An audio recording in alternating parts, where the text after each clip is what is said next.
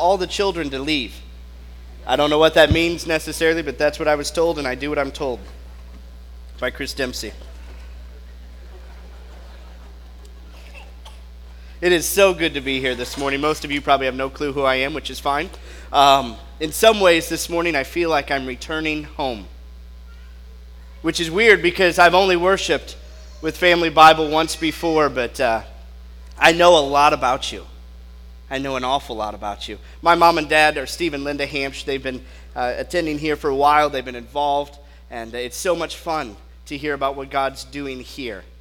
And many of you, the sanctuary is kind of a cool place, maybe the only place in history that will be like it, because my dad got the opportunity to preach here once, and my older brother Chad got the opportunity to preach here once, and this morning I have the opportunity to share some scriptures with you, and I don't think maybe in the rest of history there will ever be a church that we have that opportunity for all three of us to be here, and so it's cool to be here.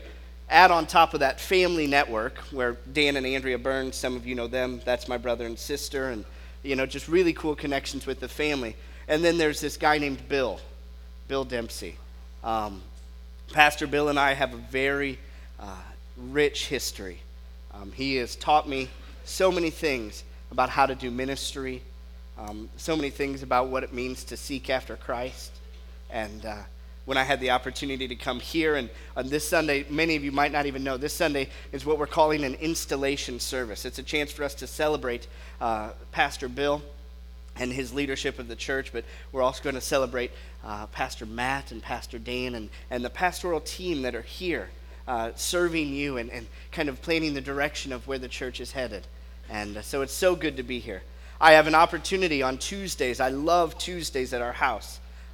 We live in southern Indiana, and Tuesday is a special night for us because I'm home.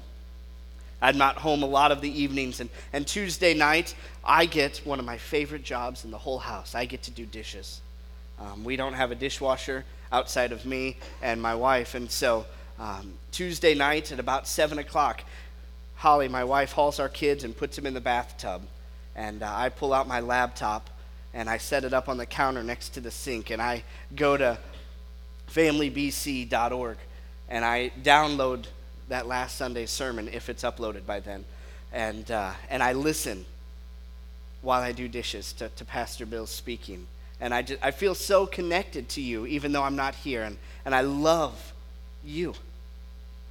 Sometimes Mom and Dad will call and say, "Hey, Duke, will you just pray for this person?" when some of you are going through a hard time or something's going on in your family.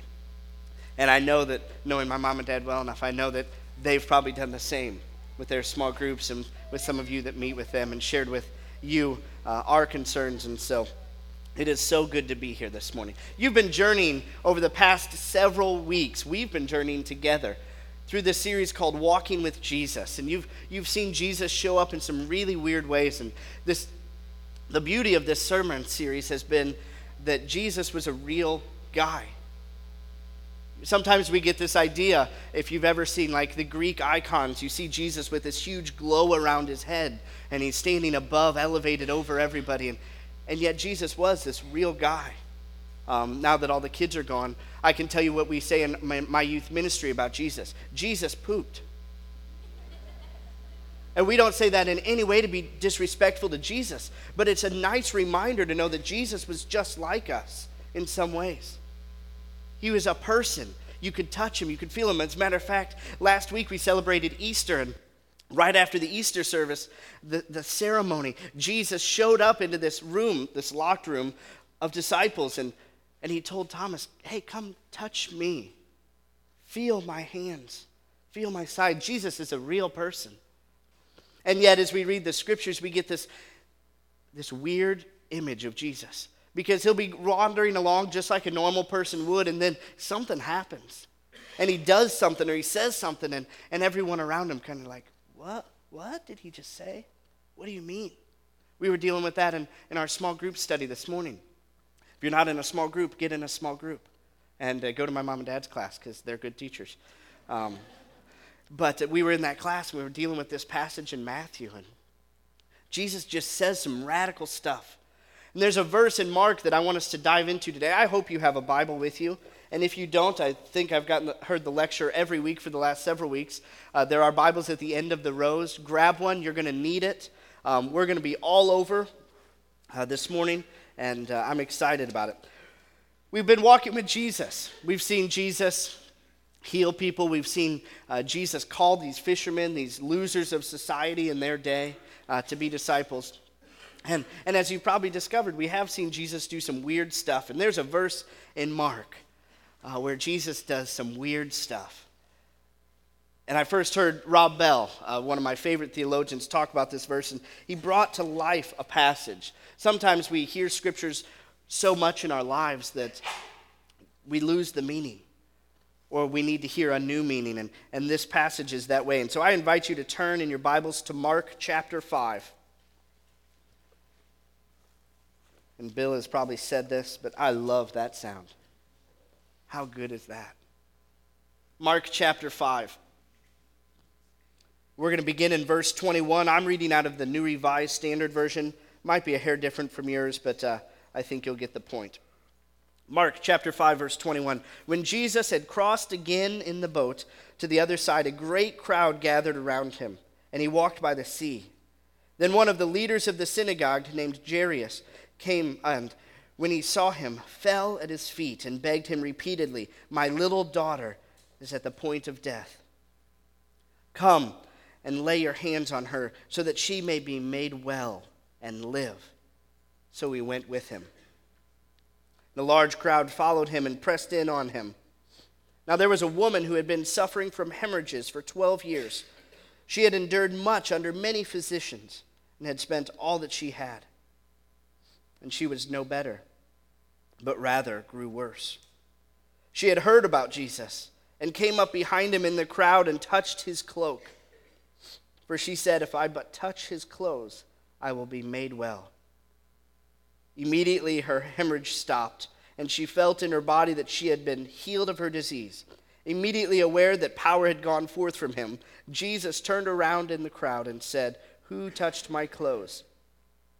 I feel kind of like the disciples in this next verse. And his disciples said to him, "You see the crowd pressing in on you. How can you say, 'Who touched me?'"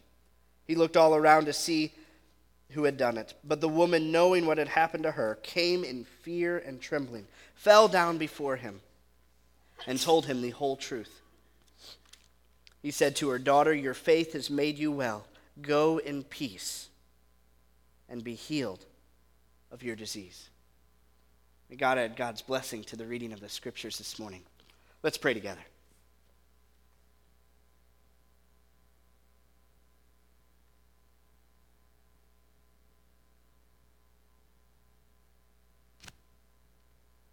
God, we are so humbled by the reality that you have allowed us to come to your scriptures.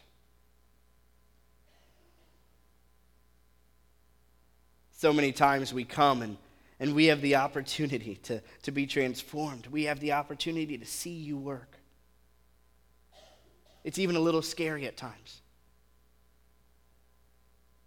But this morning, God, we come boldly before you, asking that you would teach us through this story, that you would reveal yourself to us and allow us to share in the story of what happened to this woman.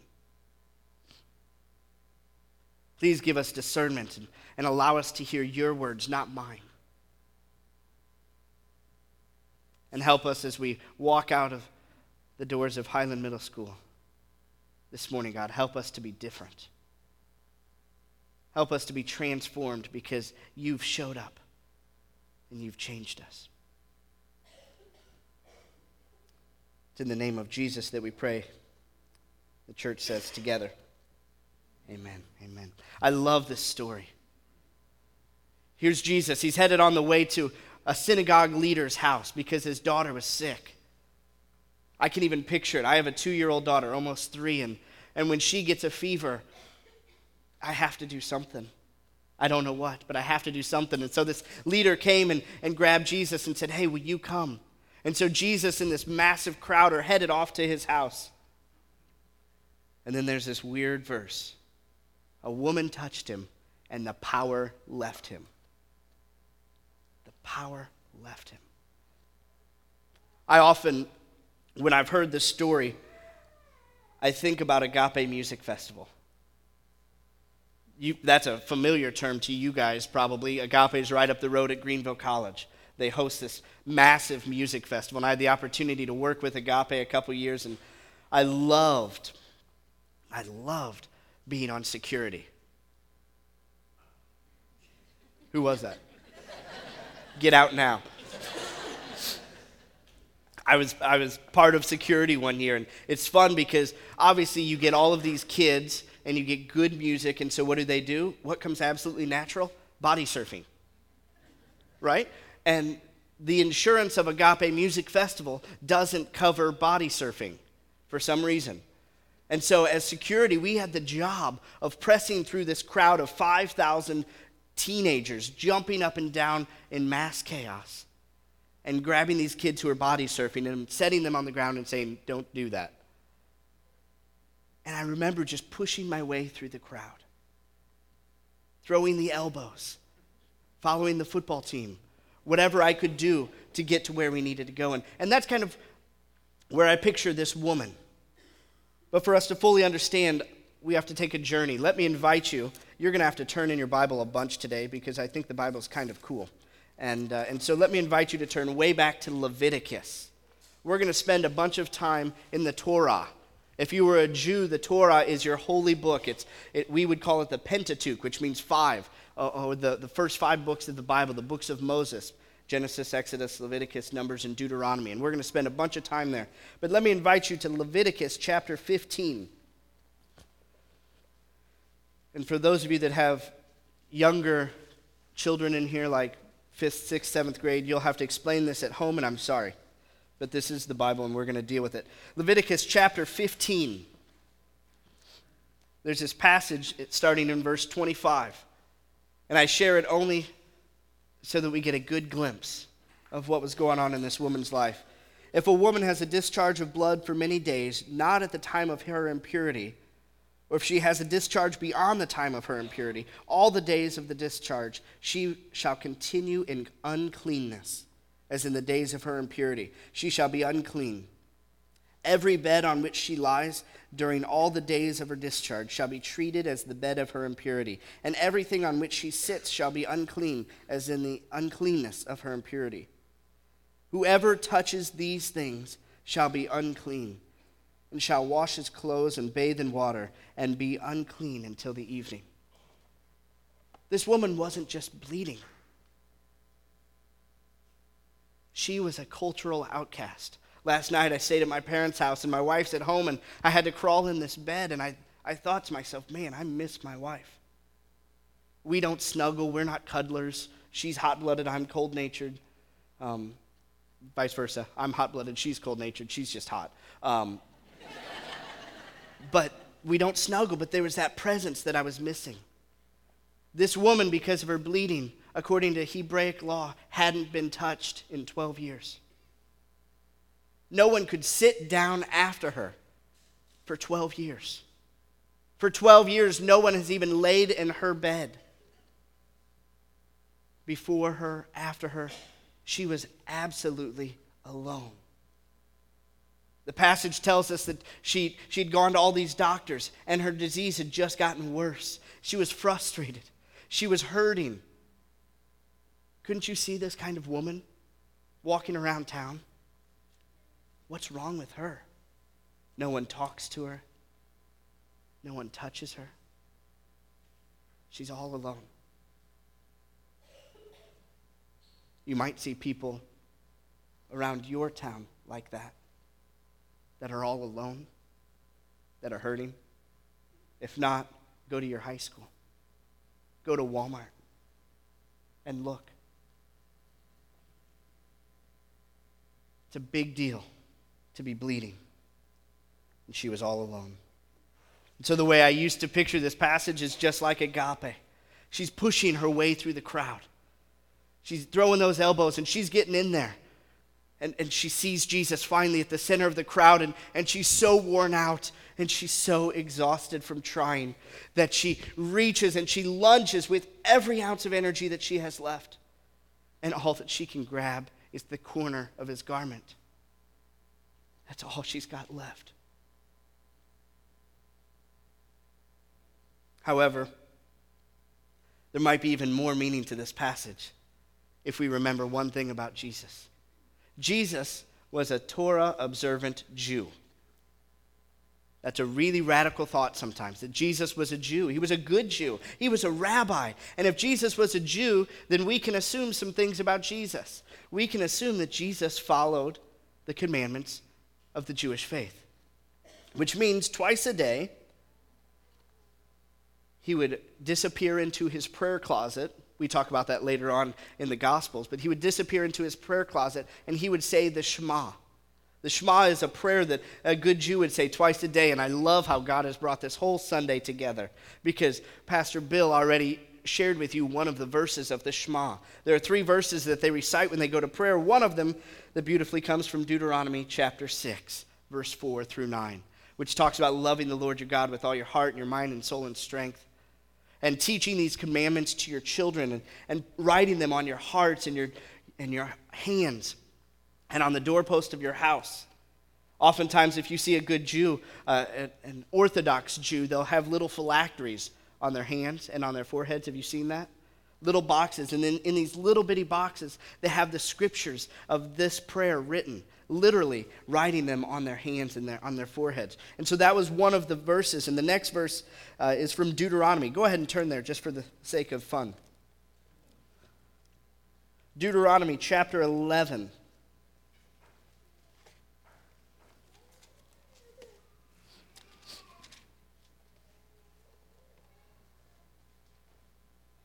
Deuteronomy chapter 11, verse 13 is where we get what we call the Deuteronomic principle. I dropped that name in Sunday school this morning, and my Sunday school class looked at me like I was a freak, which might very well apply. But this Deuteronomic principle is this idea that if we're faithful, God will bless us. And if we are unfaithful, we will not be blessed. And this is where they get that whole idea. It says, if you will only heed his every commandment that I am commanding you today, loving the Lord your God and serving him with all your heart and with all your soul, then he will give the rain for your land in its season, the early rain and the later rain. Apparently some of you have been very faithful. You'll catch that later if you didn't catch that now. It goes on to say, that he'll give us grass for our fields and our livestock, and we will eat our fill. That's the whole idea of this passage, the second passage of the Shema. But I want us to disappear to one more passage in Numbers. Let me invite you to turn there. Numbers chapter 15. Numbers is still in that Torah right before Deuteronomy.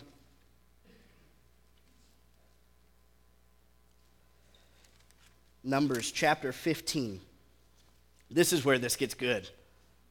Numbers chapter 15, if you're there. Verse 37, it begins. A command to Moses. The Lord said to Moses, speak to the Israelites and tell them to make fringes on the corners of their garments throughout their generations, and to put a blue cord on the fringe at each corner. You have the fringe so that when you see it, you will remember all the commandments of the Lord and do them, and not follow the lust of your own heart and your own eyes. So you shall remember to do all my commandments, and you shall be holy to your God. I am the Lord your God, who brought you out of the land of Egypt to be your God. I am the Lord your God. You see, if Jesus was really, in fact, a Torah-observant Jew, not only would he be saying his Shema, but he would be wearing his prayer shawl. There's an incredible, rich history of the prayer shawl. You can buy them online now, too, by the way. Jesus was wearing his prayer shawl. And twice a day, he would disappear into his prayer closet, and he would say the Shema. He would pray. And what's so cool about the Hebrew faith is everything has meaning. Everything is meaningful. Even the words themselves have these numeric meanings. And the numbers are connected to words, and the words are connected to numbers, and it all ties up to have meaning. You see, this part of the prayer shawl is called the kanaf. I noticed that there was a notes page, Kanaf, if you want to take notes on all these ancient words that you're never going to need again. This is the kanaf. It means corner or wing. You see, at the end of a worship service, the priest would stand up and bless the people. He would pray a blessing over them. With his arms stretched, his wings were out. And so we have this kanaf, and then off of this kanaf, we get these tassels. These are called tzitzit, or T-zit-zit.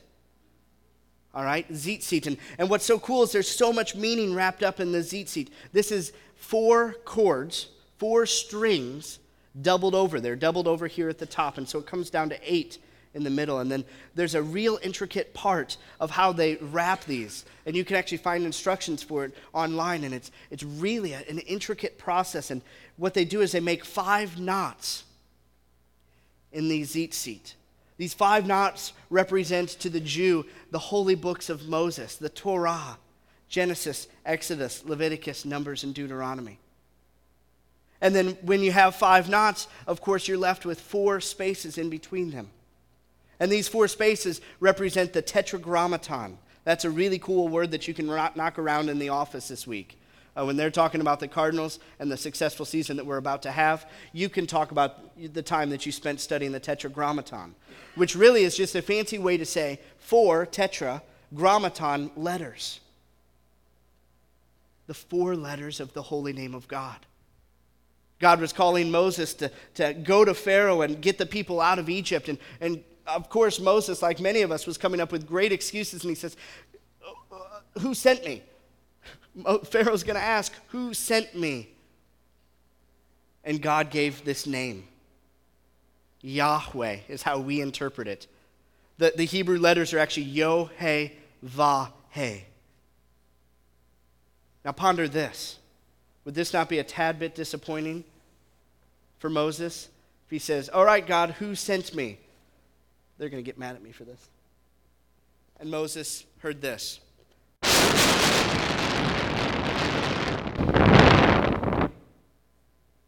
Wouldn't that be a letdown? Your wind? Huh? What is that about? But the sound of Yod-Heh-Vah-Heh in the Hebrew is the sound of nothing but breathing.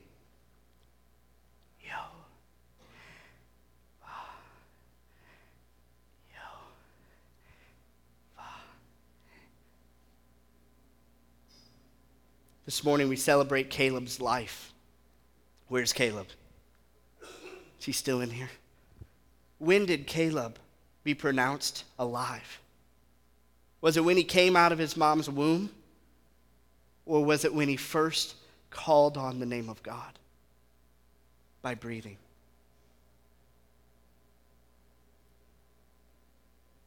When people die, is it when their heart stops beating? One of you works in the ER, don't answer this. Or could it be more than that? Could people die when they can no longer call on the name of God by breathing? You see what this does? My dad and I were having a great conversation over breakfast because I love debating at 7 o'clock in the morning. Thanks for that. But we were talking about prayer. And in so many ways, prayer becomes everything that we are if we're doing it intentionally. Breathing can become prayer. I encourage you to go home today, to sit in your chair, turn off the TV, please, and breathe. And become conscious of your breathing. To be intentional about your breathing. To hear your breathing, the name of God. So when you add up the tzitzit, the word tzitzit in the Hebrew actually equals out to the numeric value of 600, which means not much yet. But then we add into it the 8 tassels here of the tzitzit. And so, who's a math genius? I know you are. What's 600 plus 8? 608. Excellent. Bright kids here in Highland. And then you have the 5 knots of the Torah. And so you have 608 plus 5, which equals 613, right? In the Torah, how many commandments are written for the people to follow? 613. And so what happens is they would twine these tzitzit in and out of their fingers when it was time to pray. And what they were doing is they were claiming the name of God. They were claiming the scriptures. They were claiming all of who God is. That was their prayer. And so every time they prayed, they had to consciously think about God's personality, God's name, God's commandments for them to live by. You can read about these tzitzit all throughout scriptures. Do you remember in Matthew? What happened in Matthew? Jesus criticized the people for having long tassels that they were tripping over. These Pharisees wanted to be so faithful and so focused on God, of course, that they would make these tassels forever long. And so they'd be wearing their prayer shawls, walking around town, and they'd trip on them because they were so long. Jesus said, don't do that. You're missing the point. Where else do we see it? Let me invite you to turn to 1 Samuel chapter 13. Actually, if you don't want to go there, go to 1 Samuel 24. I'll do one for you so you don't have to flip too much. 1 Samuel 13, there's a story of Samuel and Saul. Saul is the king, and he's headed into battle. And before they go into battle, he has to have a sacrifice. He has to make this offering so that God will bless them and help them have victory. And so he calls Samuel on his cell phone and says, Samuel, will you come do this offering because you're the priest and you have to? And Samuel says, I'm 7 days out, but I'll be there. You just wait. Wait 7 days. And Saul is impatient, and the armies are starting to come all around him, and he's kind of freaking out about it. And so he says, okay, day 7 is here. Samuel's not here. What do I do? We're going to do it. Bring the bull. Let's do it. We're going to do the offering right here. And so they get done with everything, and he thinks he's okay, and then over the hill walks Samuel. And I picture Samuel with a big fat white beard. It's probably not at all historically accurate, but that's what I pictured. Just like my dad walks over the hill right after my brother broke the window. Because it was always my brother. And Samuel looks at Saul, and he says, what have you done? And Samuel gives him the word of the Lord, and he says, listen, you're not going to be king. And he turns around and he takes off. And the scripture says there that Saul reached out and he grabbed the corner of his garment and ripped. That doesn't mean a whole lot unless there was something important on the corner of his garment. And Samuel whips around, and it's the only way the priest could. He said, just as you have ripped my garment, the kingdom is going to be ripped from you. And you will lose in battle, and your surrounding communities will overtake you. Where else do we see it? A great and hilarious verse in 1 Samuel 24. I invite you, I think I already told you to go there, so be there. 1 Samuel 24. We'll start reading in verse 1. It says, when Samuel returned from following the Philistines, he was told, David is in the wilderness. Then Saul took 3,000 chosen men out of Israel and went to look for David and his men in the direction of the rocks of the wild goats. He came to the sheepfolds beside the road, where there was a cave. And this is the literal translation would say, and Saul went in to cover his feet. Saul went in to cover his feet. Now, picture a culture where you're wearing a robe. What are you doing when you're covering your feet? He went in to relieve himself. He went potty. And the story continues. What do we find out about that? David went in after him, and he had another opportunity to kill Saul. And instead it says he simply cut the corner of his garment.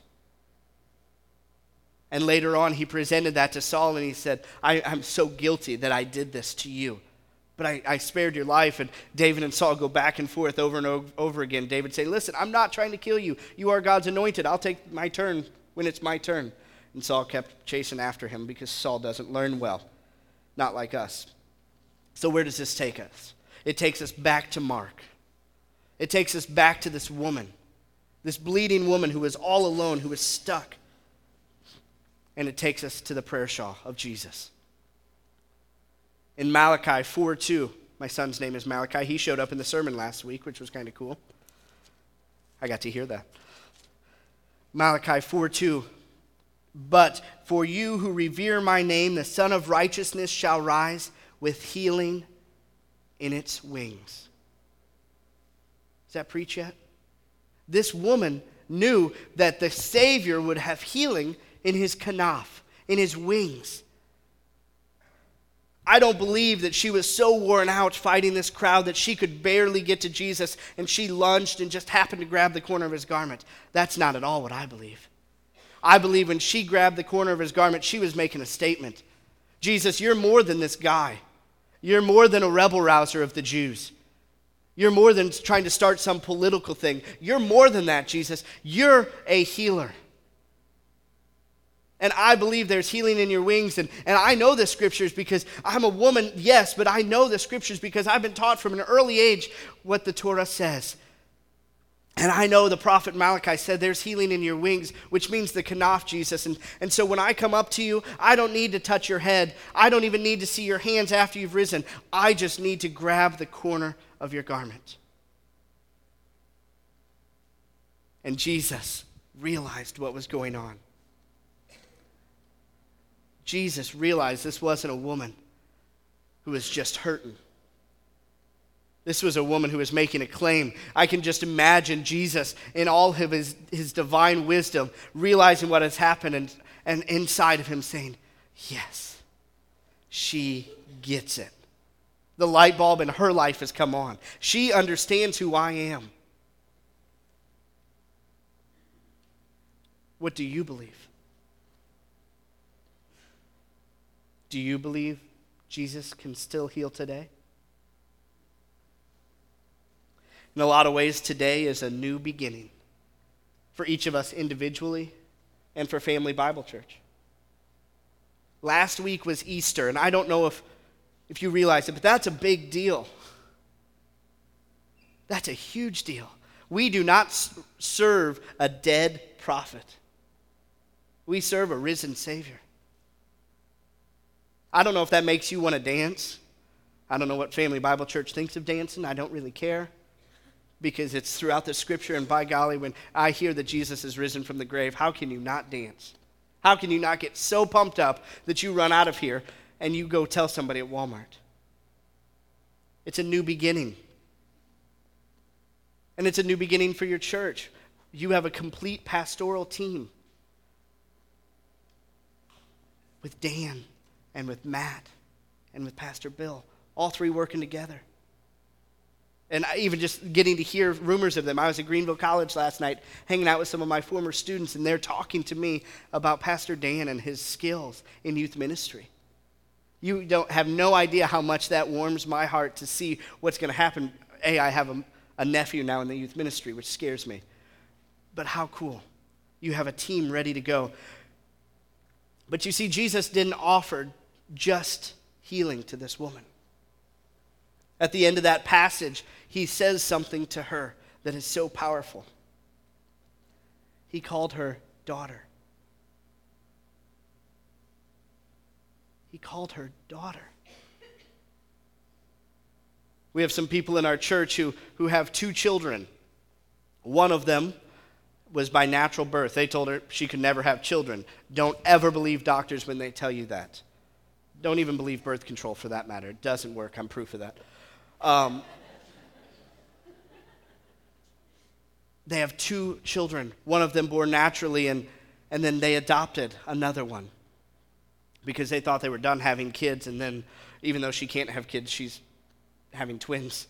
But nonetheless, this daughter, in the mean-spirited innocence of children, used to tell the adopted one, I'm their real child. And the mom and dad have an incredible line of how they respond to that. You're right. They're stuck with you. They chose me.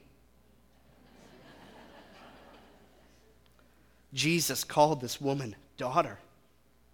He chose her. He wasn't stuck. He chose her, and then he sent her out with this incredible word, shalom. He tells her, go in peace. I remember in grade school, we used to walk around, like I guess there were some politicians or something. I didn't follow it at that time. We used to always say, peace in the Middle East. Whatever. We have no concept of peace anymore. We think peace is the absence of war. For there to be peace in Iraq, doesn't that just mean there's no more war? But it's so much more than that. Jesus wasn't telling this lady, go and don't be mad at anybody. Jesus said to her, shalom, which is this incredibly rich term that says, I want you to be in right standing with everything. I want you and me as God to be completely right. And I want you to be right with the people around you. I want you to be right with creation itself. That's what shalom means. That's what Jesus was telling her. I've healed you physically, but I can heal you so much more than that. I can make it so that all is right. That's what living a life of being healed is about. Do you need to be healed this morning? I know some of you need physical healing in your lives. And I still believe that God can do that. I've seen it. Some of you have relationships that need to be healed. Broken families, mothers and daughters and sons and fathers. And there needs to be healing in those relationships. Some of you need healing from addictions. Maybe you're addicted to television. Turn it off and join the Team 619. Some of you are addicted to pornography. Statistically, 72% of you are addicted to pornography, men. Some of you are addicted to work. Some of you are addicted to money. Some of us are addicted to food. Do you need to be healed today? Do you need to be healed from pain? Maybe you're here because your last church burned you, or you felt uncared for. Maybe you need to be healed from anger. Maybe you're frustrated with your last pastor or with a parent or a friend. Let God heal you from that anger. My prayer is that today you will claim Christ's healing in your life. I'm going to invite the worship team to come forward this morning and to lead us in a final song. And I'm going to set this prayer shawl up on the stand. There's nothing magical about this prayer shawl. Matter of fact, there's not even blue dye on it. You heard that biblical mandate to have blue dye on the fringes? That's because they couldn't find the blue dye until the 1960s, when some guy in Israel found out that there was a clam washed up on the shore every 70 years. Go figure, 70 shows up in the Bible. Every 70 years, and when that clam comes into direct sunlight, this blue dye is formed, which matches the description of the blue dye in the scriptures. This is just a prayer shawl. It's just a piece of fabric. But it can be very representative of us claiming Christ's healing in our lives. And if you need to be healed, I encourage you during this last song, just come forward and to grab the prayer shawl, to claim that healing and say, Christ, I need shalom in my life. I'm alone, I'm hurt, I'm suffering, and I need you to come heal me. I don't know how you normally end your services. Bath time is over before I get to the end of the sermon. And so this might be very uncomfortable for some of you. But I encourage you, just come and to grab it. And if you need to seek shalom with someone in this room, I encourage you not to sing a praise song, but to go to them and get right. Let's let today be a new beginning, a day of healing for you, an opportunity for us to be in shalom with our God.